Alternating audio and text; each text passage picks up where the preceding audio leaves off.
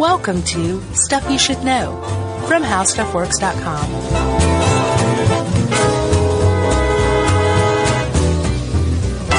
Hey, and welcome to the podcast. I'm Josh Clark. There's Charles W. Chuck Bryant. There's Jerry. We are dancing on the ceiling. Whoa, what a feeling. That song holds up, by the way. I heard it recently. Oh, yeah? Lionel Richie holds up, my man. Yeah, sure. The Commodores? Great stuff. Great stuff. I think like two of the most underrated bands of the 70s were Earth, Wind & Fire and the Commodores.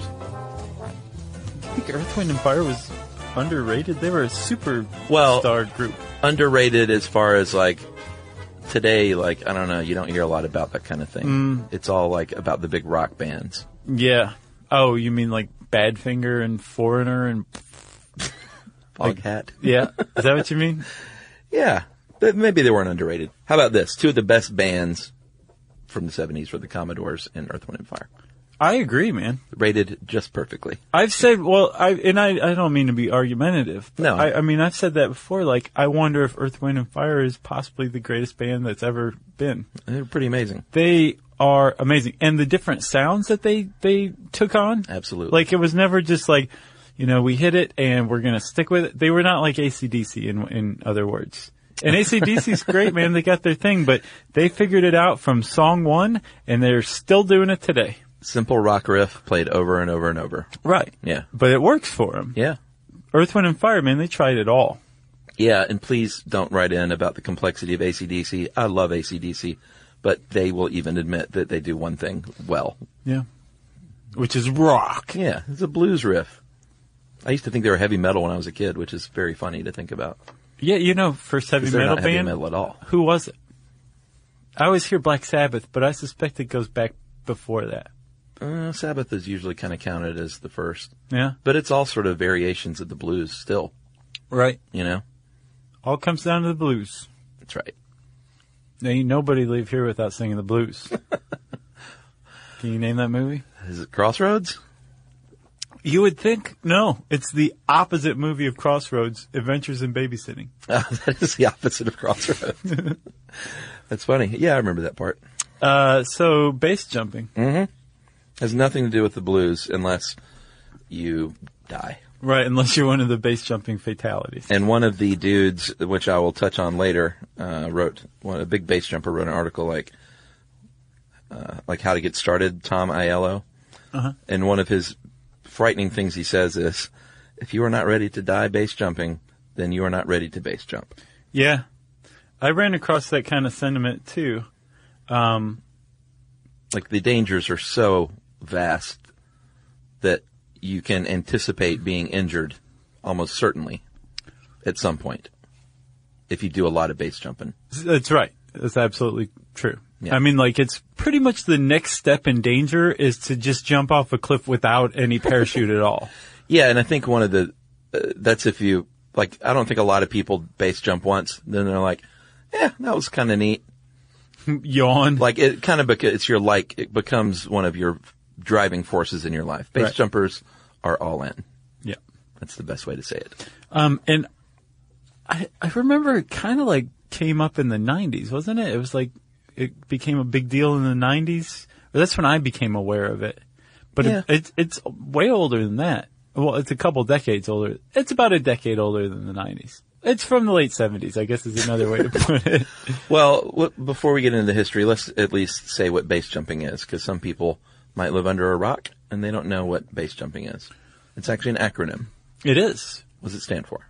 It stands for buildings, antennas, spans, aka bridges, and earth, aka cliffs. Yeah, buildings are probably quite a rush to jump off of, but they're tough to get in. Yeah. And you're most certainly doing something illegal. Yeah, there's pretty much not a building in existence you're legally allowed to jump off of. No, unless you have a special arrangement. I'm sure. Meaning you've lined the mayor's pockets with cash. Yeah, or if you're doing, I imagine some of like the Red Bull team arranges for a famous jump. Right, and Red Bull lines the mayor's pockets with cash. All right, there you go. The antennas are super popular because they're not as heavily guarded, but they're still really tall, and you're usually out in the middle of nowhere. Right. That's very appealing. A little less risky. Right.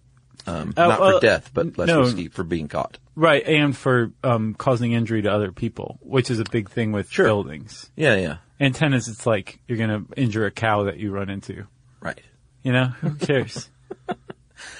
Spans, these are very popular, not only because it's fun and gorgeous to leap off of a bridge, like the New River Gorge Bridge in West Virginia. Thing that connects this podcast to bridges. That's right. But because sometimes it is legal, like the one day of the year that they have Bridge Day there. Yeah. There's also one in Idaho where it's legal year round. Oh, really? Without a permit.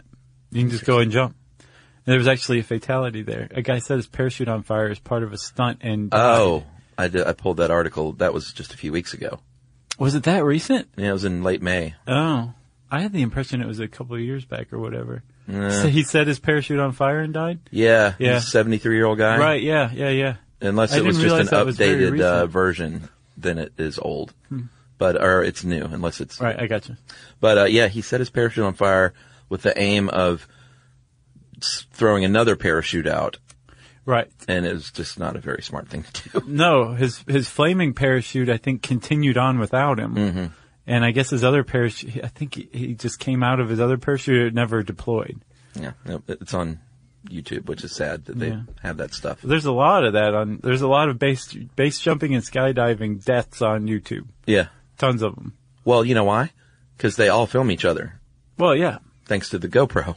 Mm-hmm. You know? And finally, Earth. And that is when you're jumping off like El Capitan, or a cliff, or a fjord. Pretty, what? Just like the word fjord? It sounded like the list could have just kept going indefinitely, you know? Nah. I do like the word fjord, though. It's a good word. You rarely see an F and a J next to each other. Yeah, that's true. They don't get along historically. All right, so you want to talk about the history? Yeah, I think before we get started, we should say, Chuck, that no one should base jump ever. We certainly aren't saying that you should. We're just talking about base jumping. Well, you should definitely do what we talk about later, which is how to get started in base jumping and follow those rules. Get started in base jumping. Think about base jumping, and then don't do it. I think it's super cool. Like, I can watch those videos all day long. Yeah. But not for me. Yeah. As far as execution. I have to say also, I ran across a video that to me is even scarier than a base jumping video. And it was these two dudes. I don't know if they were Ukrainian. They're part of the former Soviet states. Mm-hmm. I don't remember where they're from. I'm sorry. But they just climb stuff. Oh, I've seen it, dude. And they climb with their iPhones, they're like, look at where we are. Yeah. No ropes, no harnesses, no parachute, no nothing. It makes me want to vomit. I almost fainted. Yeah. I literally almost fainted watching this video. I've totally seen that, man. They were climbing the world's second tallest building. I can't remember what it was called, but it's in China. And the tops of other skyscrapers are hundreds of feet below them. Yeah. There's the cloud line is below them. Mm-hmm. And they're just standing on this antenna connected to nothing. Yeah. I mean, there's no fear going whatsoever. They're not capable of it. Like, you have to be just completely out of your mind. Like, they're broken in some way, shape, or form. To be able to do that and not just, like, I think I'd probably just be like, I'd just let go because I'd want the terror to be over one way or another. Yeah. You know what I mean? And these guys are just like, hey, how's it going? Like, giving each other five and stuff the up whole there. thing just makes me nervous. Oh. Have you seen the trailer for the new, they're making a movie about the guy who did the high wire walk between the Twin Towers? I did see that before Mad Max. Yeah. Which is awesome. Did you like it? I left Mad Max and I was like, I want to go buy all the Mad Max toys now. I want to see all the sequels they're going to make right now. Yeah. It was a great movie. Well, you came in wearing that iron face mask. I thought it was interesting. Yeah, I made it myself. Could you tell? Out of aluminum foil and rubber bands. Long story short, which is not true, that trailer for the Robert Zemeckis movie with Joseph Gordon-Levitt. Yeah. That made me want to vomit when he just I was waiting for it to. It didn't hit me like that. Oh man. Well, it's just a teaser. He just basically like walks up to the top and looks and says like in his mind, I want to do this, but he just stands up on the edge. Right. And that just, I can't take that stuff. And it's based on the guy who actually did that in real life. Oh, yeah. And they made a documentary about it, I think back in the 70s, called Man on Wire. Yeah, it's fantastic. And a dude in the mid 70s who is a high wire artist illegally went up to the top of the World Trade Center and climbed from one tower to the other on a high wire. Yeah, great documentary. And I have faith in this movie. I think it's in 3D, isn't it? Or it's going to be? I'm sure. I don't do 3D. I can't imagine that one though in 3D. I saw Tintin in 3D. It was all right. Yeah, I'm not into it. I mean, I know what you're saying. Did you see Mad Max in 3D? No. I didn't either. I don't see 3D anymore is what I'm saying. Did you Like, see, at all. did you ever see, was it Friday the 13th Part 3 came out in 3D? Nope. That was a good one. That was back when 3D stunk. Yeah. You know? Oh yeah, when it was like, things looked still kind of blue and red at the same time. Yeah, like now it's supposedly good. I just don't enjoy it. And the cardboard glasses were cutting into the bridge of your nose and you were bleeding on them. Man, we can get sidetracked. Although that wasn't much of a sidetrack because we talked about, high wire walking. It's an extreme sport. That's right. Just like base jumping. So we're going to talk about the history of base jumping. Yes. If you talk about the distant history, early 19th century, there were some things going on that is essentially like base jumping. There was a dude named Frederick Rodman Law, and he jumped off the Brooklyn Bridge at one point. Yeah, and the Statue of Liberty. Yeah, and the Bankers Trust Building on Wall Street. And this is in like the 1910s. Yeah, so, I mean, technically he was base jumping, but these were just one-off stunts at this point. Yes. The same as in 1975 when Owen Quinn leapt from the World Trade Center. And there was another guy named Ron Boyles who jumped from the Royal Gorge Bridge in Colorado. So all this is happening, these little one-off stunts. And then in 1975, this guy named Carl Banish, there's a documentary about him actually called Sunshine Superman. Yeah. Did you see the trailer? It did. Looks really good. It does. And I think that is like now that one's coming out. Yeah, it's in 2015. Yeah. So he gets this idea. He goes to Yosemite to film some hang gliders, and these hang gliders, there's 3 dudes on a single hang, or a glider, I guess you call it. Right. And once they get out over the land, 2 of them drop off. And I think they're flying off of El Capitan, which is like a few thousand feet tall, right? I don't know how tall it is. It's pretty tall. I think it's like 3,000 feet tall. I mean, I've seen it, but from the bottom. Okay. Very impressive. Yeah.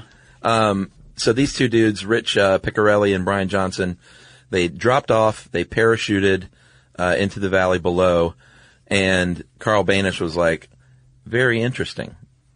I think we're onto something here, fellas. Mm-hmm. And so he got Rich Piccarelli in 1978 and said, let's do it, brother, and let's go to El Capitan and jump off of it. Right. And the guy's like forget the hang glider. Leave that at home. Yeah. It's dead weight. Okay. Yeah. Apparently when they went scouting the place to see if you could just basically base jump off of it, they lowered Banish over the edge on like a rope, and they heard him shout, "Eureka, we can jump from here." Now pull me back up, please. Right. Although from what I gather from this guy, he's probably like, you guys can just go, I'm going to hang out here for a while. Yeah. You know? That's true. So on August 8th, 1978, he took this new crew back to that location, and he, I think, was just filming at the time. And one by one, they jumped. And if you look at this documentary footage on the trailer of Sunshine Superman, these guys, like way before the GoPro, they're wearing like these toaster ovens on their head, essentially, right, attached to helmets, because even back then they wanted to film stuff. You know? Oh yeah, apparently Carl Banish, like for that first jump, he had a number of different cameras going for different angles, and when he was documenting it, he would make people like do different takes of like walking into frame and stuff like that. He'd be like, okay, no, get back and do that again. So he was like walk again. Yeah. Yeah. Well, that's why they have all that great old footage still, Yeah. I guess, thanks to him. Sadly, he died, Base jumping. Base jumping. But he was doing it solo, I guess, in 1984. He did a solo jump off a cliff in Norway, and no one saw him die, but they figured that he probably was steered into the cliff that he jumped from. Yeah. Which is called an off-heading jump, Right.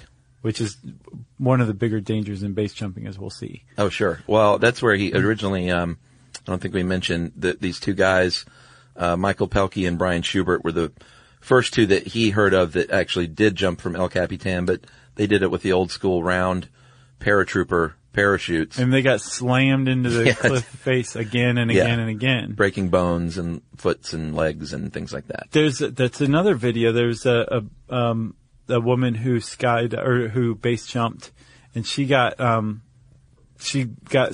went on to an off-heading opening. Is that what it's called? I believe it is. And you just see like she's getting just directed right into the cliff face again and again. I can't imagine. I mean, it killed her. But I can't imagine how anybody could survive something like that, because you're going so fast, Yeah. and all of that velocity is just being slammed into a cliff face, and then you'll bounce off and float away, and then just come back in again. You're at the mercy of nature at that point. Right, but that's what happened with those two dudes in the 60s, the first two to parachute off of El Capitan. Yeah. And Carl Banish was like, I don't think the idea of jumping off of El Capitan with the parachute was wrong. I think their gear was just wrong. Yeah. And that's why Carl Banish is credited as being the father of base jumping, because he applied the techniques that are now the hallmarks of base jumping. Yeah, different and gear. And the equipment, yeah. Yeah, and he was also the guy, if you complete all four phases, the B, the A, the S, and the E, then you are assigned a number. And he's the one that started that. But he was base number 4, though. He wasn't even number 1. Because he was filming people, I think. That's right. Because his wife was base 3. Right. And so he was a feminist as well. He wasn't like, I got to be in front of you. Yeah, you're a girl. So base 1 was Phil Smith from Texas. And as of now, it's hard to get numbers. Then they point out pretty reasonably that a lot of these things happen under cover of night, and they're not reported necessarily.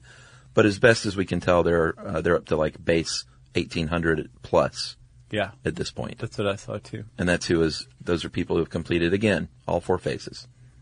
Buildings, antennas, spans, and Earth. And originally, it wasn't called base, it was called best. Yeah. It was going to be buildings, earth, span, and tower. Yeah. So they just rearranged it a bit. Yeah, apparently Carl Banish's wife, Jean, said she liked best, but Carl liked base, particularly because the first definition of the word was a platform on which something stands. Yeah.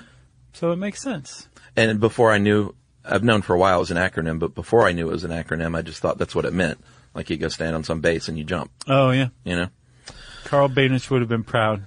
That's right. All right, so let's take a break, and then we will talk about some of that gear right after this.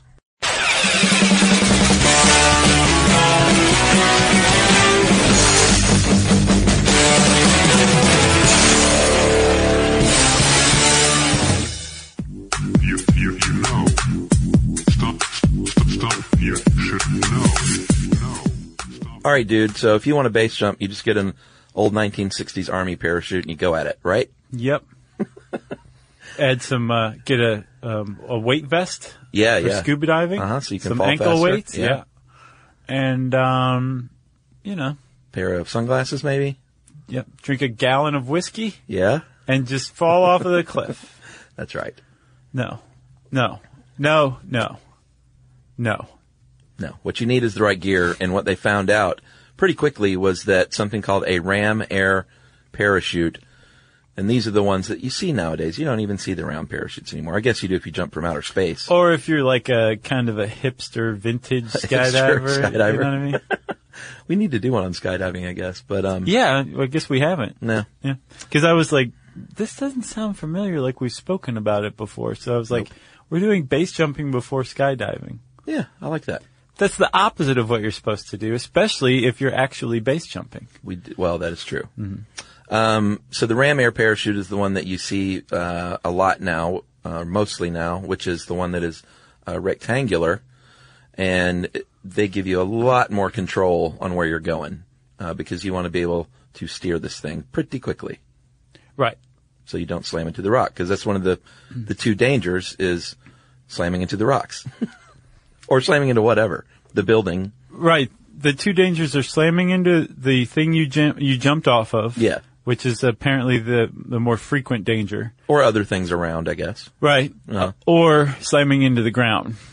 Sure. And like your chute not opening or something like that. Yeah, and I think mostly, though, most injuries occur from slamming into structures. Right. And not improper deployment. Right. And the thing about the Ram Air Parachute is it's this rectangular parachute that allows you to maneuver yourself, guide yourself, increase or decrease your speed. You're much more in control than you are with a round parachute, which basically just slows your acceleration towards Earth, right? That's right. And with a Ram Air Parachute, it works so well that when you are base jumping, you're faced with a problem. Because when you're skydiving, you have a lot of time. You're jumping at like well over 10,000 feet usually, right? You get to free fall for a while, and then say about 2,000 feet, you open your chute, and your chute can just take all the time in the world to open. Well, ideally it happens pretty directly. Yeah, but it's not like packed and then open. Right. There's a process that does take place over the course of maybe a second and a half. Yeah, I know what you mean. That makes a lot of difference in going from free fall to floating, right?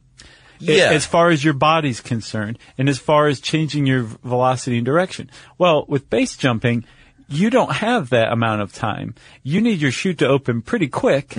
And so when you open a Ram Air chute, all of a sudden, it can basically snap your neck. It opens so quickly and jerks you up. Yeah. Right? And since you have a lot of velocity because you're in free fall, when your chute opens and all of a sudden you're not free falling any longer, you're transferring some of that velocity to the chute, which can slam you into that cliffside. Yeah. So there's some things that you have to deal with if you're a base jumper that a skydiver wouldn't have to deal with. And there's been some clever solutions to those things. Yeah, there's one device called a slider that basically reduces the rate at which those parachute lines spread out. So it's not going to deploy as quickly and snap your neck in half. Or not your neck, but well, I'm not sure what would happen if it jerked you hard. Or your snap your neck. spine or something. It could tear you clean in half. Okay. But a slider is just like this piece of fabric that slides down the lines. And by doing that, it gives you a measure of control over how fast your chute opens. That's right. You know the little pilot chutes? Yeah. Like if you've ever seen a skydiver, there's that little chute that comes out, and then that helps deploy the big chute. Same with funny cars. Did they have a pilot chute? Mm-hmm. Really? The good ones do. So you have a larger pilot chute if you're a base jumper, because you talked about velocity. There is some velocity, but not like you're skydiving. So you're actually going a lot slower in most cases, unless you're really like, jumping off something super, super tall. Right. So you're not going to be at like terminal velocity, which is what you count on for that chute to open real fast. So because you're not going as fast, you want a larger pilot chute so it can gather more air to deploy the real chute faster. Right, and since you don't have that velocity, you also don't have the same amount of air pressure you would if you were at terminal velocity. Right. So that larger pilot chute gathers more air, it balances out the fact that you have less air pressure. Right. So yeah, it's going to open your chute faster. And you talked about if you were skydiving normally, if your chute malfunctions or something, not good, but you've got your backup chute and you have time, which is key, to think, well, things aren't going well with my regular chute. Let me deploy the backup chute. Right. Base jumpers first, probably don't even have backup Let me make some chutes. toast. Yeah. I'll eat my toast and then I'll deploy my backup chute. In the toaster oven on my head. Right. But a lot of times base jumpers don't even have backup chutes because there's just not enough time anyway. Right. It's not like they're like, screw it, man. Although Yeah. they probably are. They're extreme dudes and ladies. But even if they were like, I don't want to screw it, I really want a backup chute, they're totally useless, basically. Hey, Josh wants a backup parachute. Wuss. All right, so let's talk about that chute and the accessibility. If you've ever seen a base jumper jump off with the parachute wadded up in their hand, Yeah. that is a thing you can do if it's a shorter jump, because you just want to be able to throw that thing out almost right away. Right. Not a lot of free fall going on in that case. No, if it's a little higher than that, they might just pack that pilot chute like in their pocket or something like that.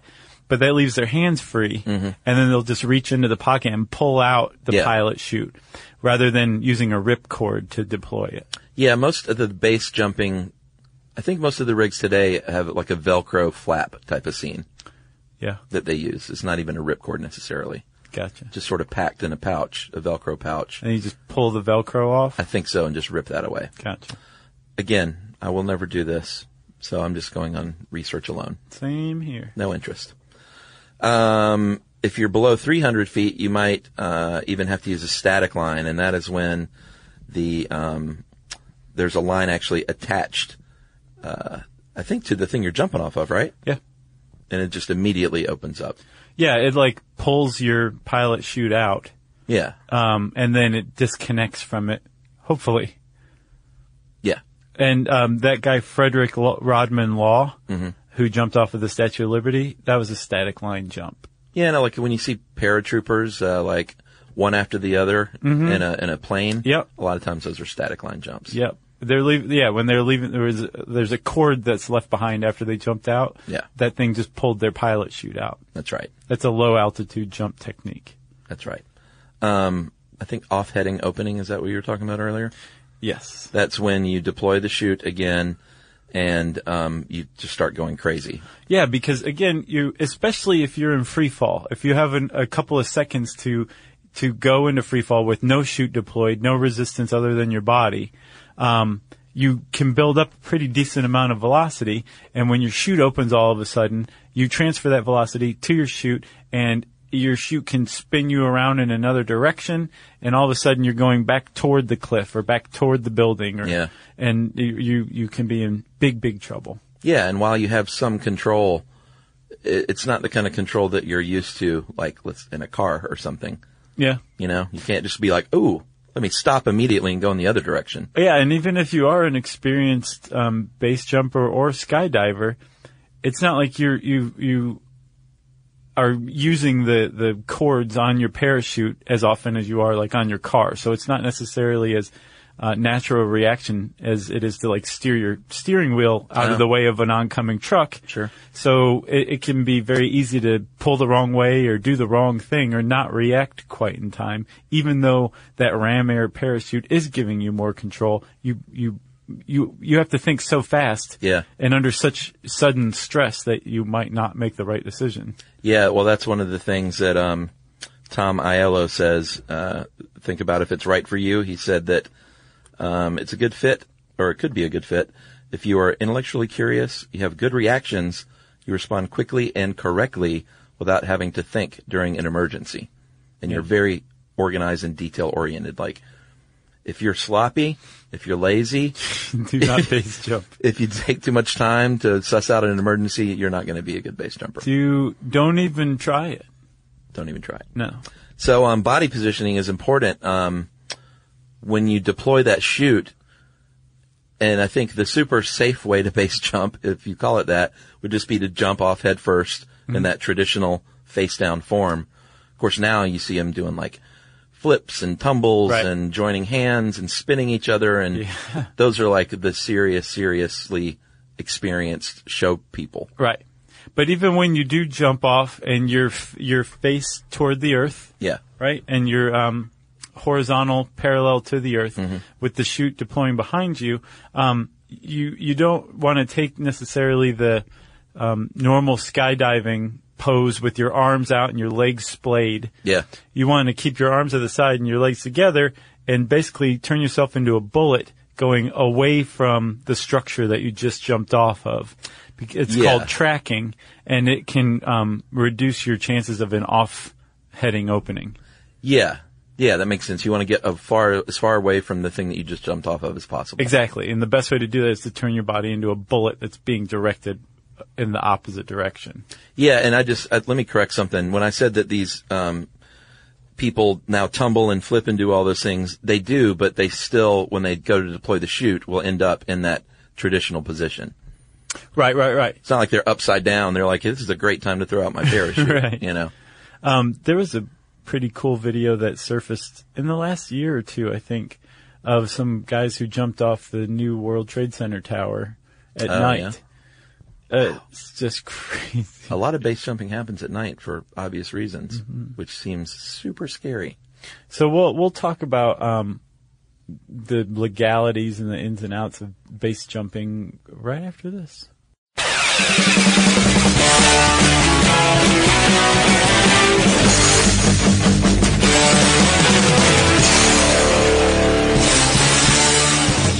You know. Stuff you should know. All right, so why, my friend, is base jumping a fringe sport besides the fact that you could kill yourself? Well, it's kind of a sport of outlaws. That's right. The Grabster wrote this article, and as he puts it, even if the jump itself isn't illegal, gaining access to prime jumping spots often involves trespassing, picking locks, climbing fences, and deceiving security guards. I'm sure that is all part of the rush. Yeah, You know? deceiving security guards is a felony offense. What's that from, or do you just make it up? It's kind of a Dazed and Confused reference. Oh, yeah. Remember? Tampering with mailboxes Yeah. is federal offense. Here it says felony offense. Man, some of the small parts in that movie, I'm pretty convinced were just regular folks. They weren't actors. Oh, yeah, I'm sure they were just friends of Linkletter who lived in Austin. Yeah. For Like a lot sure. of the adults, like the convenience store guy, and Oh, yeah. And that he guy. showed up I think he's in Boyhood. yeah, he played the convenience store guy Yeah. in Boyhood. It's a pretty I'll nice little callback. Bet he's a convenience store dude. So, the National Park Service, obviously national parks are pretty popular because they have tall things and they don't have many people and they don't have many cops or park rangers. I mean, if you talk about the land mass, you're not going to see a park ranger for days sometimes. Yeah, so the national parks are like, sure, base jump all you want, right? No, for a little while, certain parks would allow it with a permit. Yosemite and El Capitan, they let that happen for like a few months before they realized it's probably not a good idea to be on the hook. Yeah, well, I mean, the Park Service experience with base jumping from the start was a bad one. Yeah. Those two guys who Yeah, jumped in the exactly. 60s had to be rescued and like medevaced out of there. At great cost. The National Park Service had to foot that bill. Yeah. So just from the get-go, they were like, yeah, base jumping sucks. Please don't do it here. But there was a law already on the books against having a parachute in the national parks. And apparently, it was to prevent hunters from resupplying using parachutes. Oh, really? Yeah. It had nothing to do with base jumping. Interesting. So like a supply drop? Yes. So like, no, if you want supplies, you have to go out and then come back? Yeah, I guess so. They're like, I need some more ammo to blow some deer's head off. I want a parachute. So nowadays, you're going to get fined a couple of grand or more. You're going to get arrested. You're going to have to pay for any cost of medevacing you out. Yeah. They're going to take your gear. It's an expensive proposition if you get busted in a national park base jumping. Yet it Take still your happens. gear. That all the sounds like time. such a school principal move. Yeah, I'm taking your parachute. Your parachute has been confiscated. They put it in the drawer You with, can have it back at the end of the with semester. the chattering teeth and the Rubik's Right. Cube. Right. Buildings is always illegal, almost always illegal. I didn't see one single building where it wasn't illegal. I didn't either, but the fact that the article says almost makes me think there might be one. Okay. Or maybe it meant if there's an arrangement. Right. Like there's a great video of two guys, I think they were Red Bull guys. Jumping off of the building in, Dubai? yeah. Did you see that thing? Yeah. That was nuts, dude. Vince Ruffett and Fred Fugan from 2014. And again, thanks to the GoPro, you can get all of this stuff. Like the footage is amazing because you always have someone jumping with you, at least one other person with a camera, Right. just filming you. And then they have cameras set up for the wide shots. And I mean, these dudes they flew in a spiral around the building. Yeah, they did some pretty amazing stuff. Yeah, I mean, I could watch this stuff all day. It's Yeah. amazing. Again, not interested in doing it. I would skydive though. I'm going to do that at some point. That seems less risky. It is much less risky. Yeah. And I mean, when you go, they like sit you through a class and like it's just much more structured and formalized. One of the things about base jumping is that you, like normally if you're a base jumper, you're doing it after you've already become an experienced skydiver, and you're probably being taken under the wing of an experienced base jumper. Ideally. Whereas with skydiving, it's like, this is a business. Come sit down in this airplane hangar and watch this video, and I'm going to teach you exactly what you need to know. We're going to go up, and we've already done it 50 times today. Yeah, it's like for a tandem jump. It's like if you've got $75 and sign a waiver, then you can jump out of a plane this afternoon. Exactly. Yeah. And they're still very scary. Yeah. Have you ever done that? I did a tandem knew jump.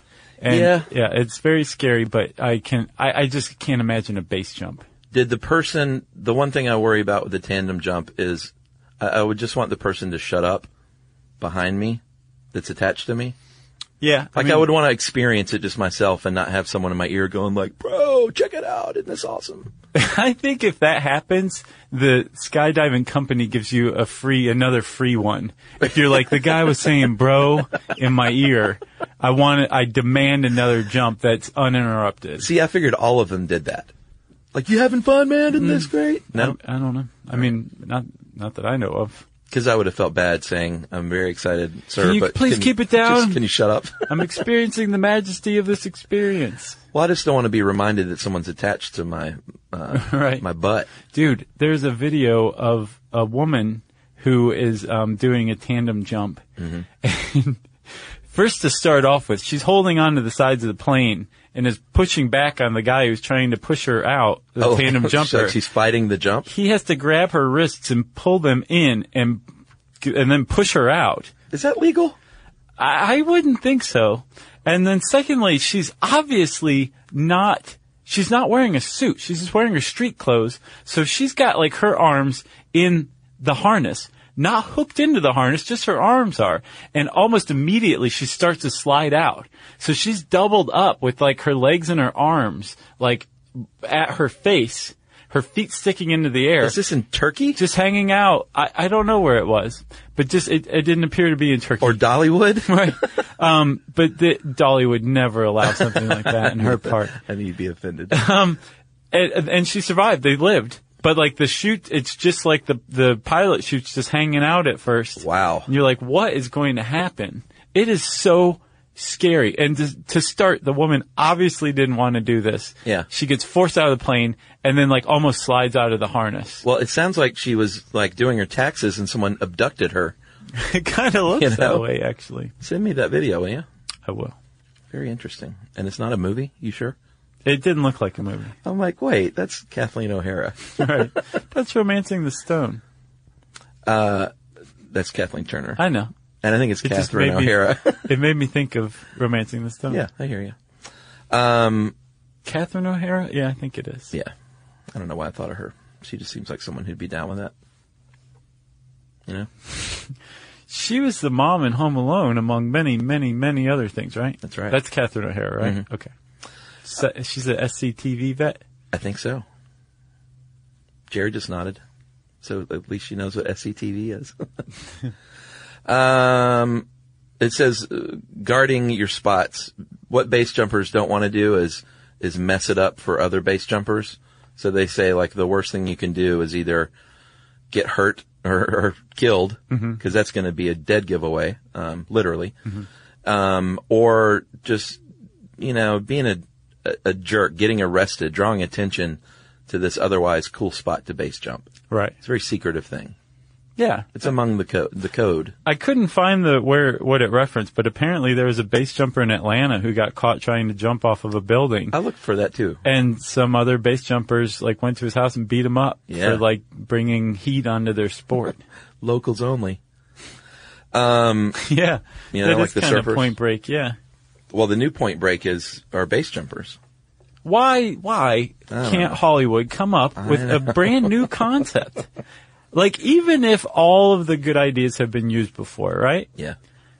And everything's still a category, like a spy movie, a bank robber movie, a romantic comedy. Like, all of these things are still just categories. There's still room for creativity. Still, that you don't have to go, what movie was big in the 80s? Let's remake it, except worse. Mm-hmm. It drives me crazy, man. I've not seen one remake, with the exception of Mad Max, that was worthwhile. Well, that wasn't a remake. At all. Was it supposed to be like a prequel or something like that? No, it's just I guess you would call it a reboot. It's just like A reboot. Here's a new version of a character that's already been established. But it's not like canon, as they say. Oh, yeah, okay. You know what I'm saying? Yeah. But do you agree? Oh, of course. Can you think of one thing that was already done from the 80s, like a good movie from the 80s that was redone recently? Or even added to? That was better? That was even good? I'd have to look. I mean, there's probably a couple, but not many. Yeah. You know? Yeah. It always seems like a bad idea for sure. Let's remake Ghostbusters. Or just let Ghostbusters exist as great. I'm reserving judgment on that one. Well, it may be good. They've got a great director, and Who is it? I think it's Paul Feig from, he directed Bridesmaids, but he was he did a lot of the Freaks and Geeks back in the day. Oh, okay. He's a very smart and funny guy. For some reason, I thought you were talking about Mike Figgis, and I'm like, That'd be very strange. yeah, that's who's directing Ghostbusters. Can I read a little more about how to get started from this guy? Uh-huh. Tom Aiello, I think this was in, was this in Apex, from the Apex website? Yeah, perhaps. I think so. So after checking yourself to see if you're a good fit, like I said, if you have good reaction time and handle emergencies well and all that good stuff, then make the decision to do so. And he said, in my short time in the sport, I've seen 2 life flight helicopters from the outside, 2 more from the inside the back of a police car, several broken noses, and a funeral. I've also spent 3 weeks in intensive care and 18 hours in neurosurgery. Wow. So his contention is if you base jump like hundreds of times, like most of those people do, you will get hurt at some point. And that, just know that getting into it. And people do die. Oh yeah. From what I saw, 180 people have died since 1981, but that was as of February 2012. And by the way, I think we should say, like, we're making a lot of jokes about how you can die base jumping. It's obviously super tragic when someone dies doing anything. Yes. So I don't want to, make it like we're making light of that kind of thing. Yeah, I didn't think we were we? No, I just wanted to make sure. I'm sensitive Okay. to that kind of thing. Well, sure, yeah. Someone dies is tragedy. Yeah. Especially when they die young. Yeah, which most base jumpers, except for the 73-year-old. Right. Who lit his parachute on fire. And again, I giggled, not funny. You're just this is like an Ouroboros. I know. I think I get uncomfortable about death and I laugh. Man, have you ever seen that one King of the Hill where Khan is giving that eulogy at Buckley's funeral? And he talks about the man who's being chased by a tiger, and the tiger chases him off the cliff, and the man starts to fall, but he stops and he grabs himself, and he holds on by this root, and it turns out it's a strawberry plant. And he says that he knows at that moment that he is going to die. Yeah. And he reaches up and he plucks a strawberry from the strawberry plant and eats it, and it's the sweetest strawberry he's ever had. Nice. It's a great scene. Like, they animated it in like this Chinese illustration. Oh, wow. I don't remember it's that. really great. I remember when he first met Khan, when Khan said he was Laotian. He was like, "You're from the ocean?" Right. Yeah. Good stuff. So where were we? I think 5 or 6 have died this year. So more than 180. Dean Potter and Graham Hunt. Dean Potter is like one of the biggest like extreme dudes out there, and he passed away at Yosemite recently. Really? Yeah, he was doing the wingsuit flying, So that's pretty nuts in and of itself. It's amazing. You know, I was looking at some of that stuff you sent me. I was looking at some wingsuit stuff. And I thought, like, why would they not put wingsuits in the top of tall buildings, like in office towers, just like you have life vests on a boat? I think because it takes a lot of experience to successfully fly in a wingsuit and deploy your parachute. The thing is, though, like... Well, like, why not just put parachutes? Yeah, I mean, why not?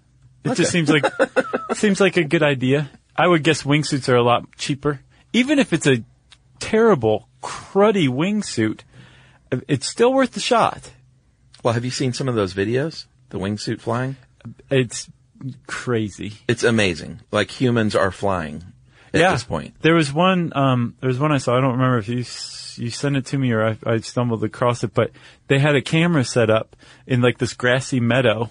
Oh, yeah. And this guy comes and flies right overhead. It looks like he's like 20 feet off the ground. Yeah. And the grass like moves like an airplane just flew over it. Yeah. Like it just ripples. It's unbelievable. That guy was going fast. That started in the late 90s. The modern wingsuit was developed by a guy, or squirrel suit, because they're like little flying squirrels, basically. Right, yeah. Patrick de Gaillardon in France. He died at 38 from base jumping. Are you guys seeing a pattern here? Yeah. Like a lot of base jumpers died base jumping. Yeah. Died young. That was based, though, on an earlier design by this guy, this base pioneer, John Carta, that they called the Birdman. And he was a Vietnam veteran in, like, the 70s. He was creating these wingsuits that didn't work nearly as well, but he was still jumping off of stuff. It probably worked good enough to jump out of an office tower if it's on fire. He died, too. But I don't think base jumping. No. I think he died, like, in a plane crash. Banana peel. Probably going to skydive. But you can fly, I think the record, I don't know if it still stands, is like close to 5 miles of flight in a wingsuit. Wow. I believe it. In 4 or 5 minutes. Wow. It's pretty amazing. That's like a mile a minute. That's 60 miles an hour. So the final few things you should think about, make sure that you are always prepared to not do anything that doesn't feel right and not be afraid to back down. That's a big one, is to be able to say, nah, this isn't good. Mm-hmm. Because I don't want to die. I don't want to base jump successfully is the goal. Right. And this one is horrifying. Tell your family and write a sealed letter to your friends and family on the event that you die, explaining exactly why you have decided to take up base jumping and what you get out of it and why you're willing to risk death. Give sealed copies to your family and your base mentor to open in the event of death. Right. And then make at least 200 skydives as his, and then sort of mimic base jumping as much as you can, like wait as long as you can to open, do a lot of tracking. They call it max tracking. Yeah. Find a mentor, get a good base rig, and he suggests spending the money and taking an actual class from a manufacturer. They have called first jump course classes. And he said, even if you have a mentor, even if you've done it 100 times, just spend the money and make sure you know how to do the rigs and everything correctly. Good Wise advice. words, Aiello. Yeah. Wise words. This is Danny Aiello, base jumping expert. You got anything else? I got nothing else. If you want to know more about base jumping, type those words into the search bar at howstuffworks.com. Look up Paul Aiello. Yes. And Paul Feig and Mike Figgis. Yeah, and then don't base jump. Yeah. Just stay at home and watch base jumping videos. You can do that all day long. And since I said search bar, I think somewhere in there, it's time for listener mail. I don't think anyone's ever died watching a base jumping video, have they? You could. Yeah. But it's probably because you just eaten 7 or 8 pounds of Taco Bell. You know what I mean? Uh-huh. You And died you're on just the like, toilet? well, that's it for me. Yeah. All right, I'm going to call this New Zealand gang, the Mongrel Mob. Hey guys, I'm from Wellington. I thought I'd share some light on one of New Zealand's more prominent gangs, the Mongrel Mob. They began when a group of mainly European Utes from Wellington and Hawke's Bay in the 1960s. The mob wears red regalia, often fusing the cultural tattoo work of the Maori people. I feel like we talked about them in the Maori episode. Oh, we may have. The Mongrel Mob? Either that, is it a motorcycle gang? I don't know. I'm sure some of them have motorcycles. So I think we did talk about them in the Maori episode. I think they're a Vespa gang. They're Vespa toughs. There's one driving and then one riding side saddle and back. Yeah. Yeah. As well as portraits of bulldogs with their tattoos and occasionally Nazi symbols that are synonymous with the gang, such as swastikas and the slanted SS symbol. Boo! Yeah, that are said to be included to provide a contradiction with the British symbol of the bulldog. I don't know. Makes sense. Like most gangs, the mongrel mob is involved in organized crime and thus has been associated with an aggressive and feared stereotype of how these people live their lives. You just said stereotype like a New Zealander. Did I? Yeah, you went stereotype. Weird. Maybe it's how he spelled it. Nope. Stereotype. What I think is overlooked, though, guys, is the communal family roles that gangs or chapters inherit because of the need of an individual. And we did talk about that some. Yeah, don't know how you got that as overlooked, buddy. He's a nice fellow. At least in some parts of New Zealand, the mob is seen as an ingrained part of the community and a source of solidarity. And I've thrown a link to a Vice article below about a photographer who spent 8 years with the mob, documenting and taking portraits, amazing portraits, of some of his members. And Vice is awesome, so we'll always plug them. So just look up portraits of New Zealand's mighty mongrel mob from Vice.com. It's pretty neat. And he said, "Thanks, guys. Love your work. You've killed a lot of potential silence over the years. Professional silence killers." Band name? Yeah. Kill it with our bare hands. Regards from the long white cloud. I guess that's New Zealand. Stereotype. Sam Vanderkolk. Great name. Yeah. Excellent name. Throw a little Dutchiness in there. Great name. Dutch tilt. Vanderkolk. Thanks a lot, Sam. Also, somebody, I don't know who it was, so I apologize to you if you're listening, tweeted to us an article that I have yet to read, but looks awesome. It's about Disney gangs. What? Yeah.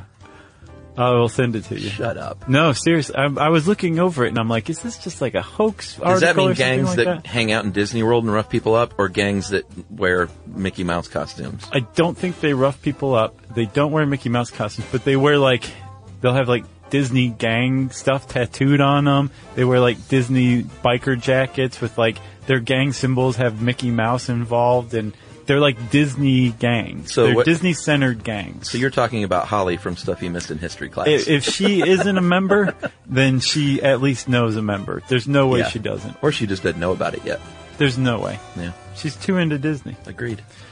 So if you want to get in touch with us to let us know about a gang in your area or a base jump that you did or whatever, you can tweet to us at SYSK Podcast.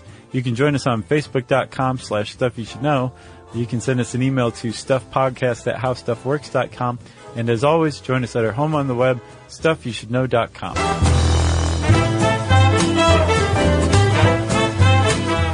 For more on this and thousands of other topics, visit howstuffworks.com.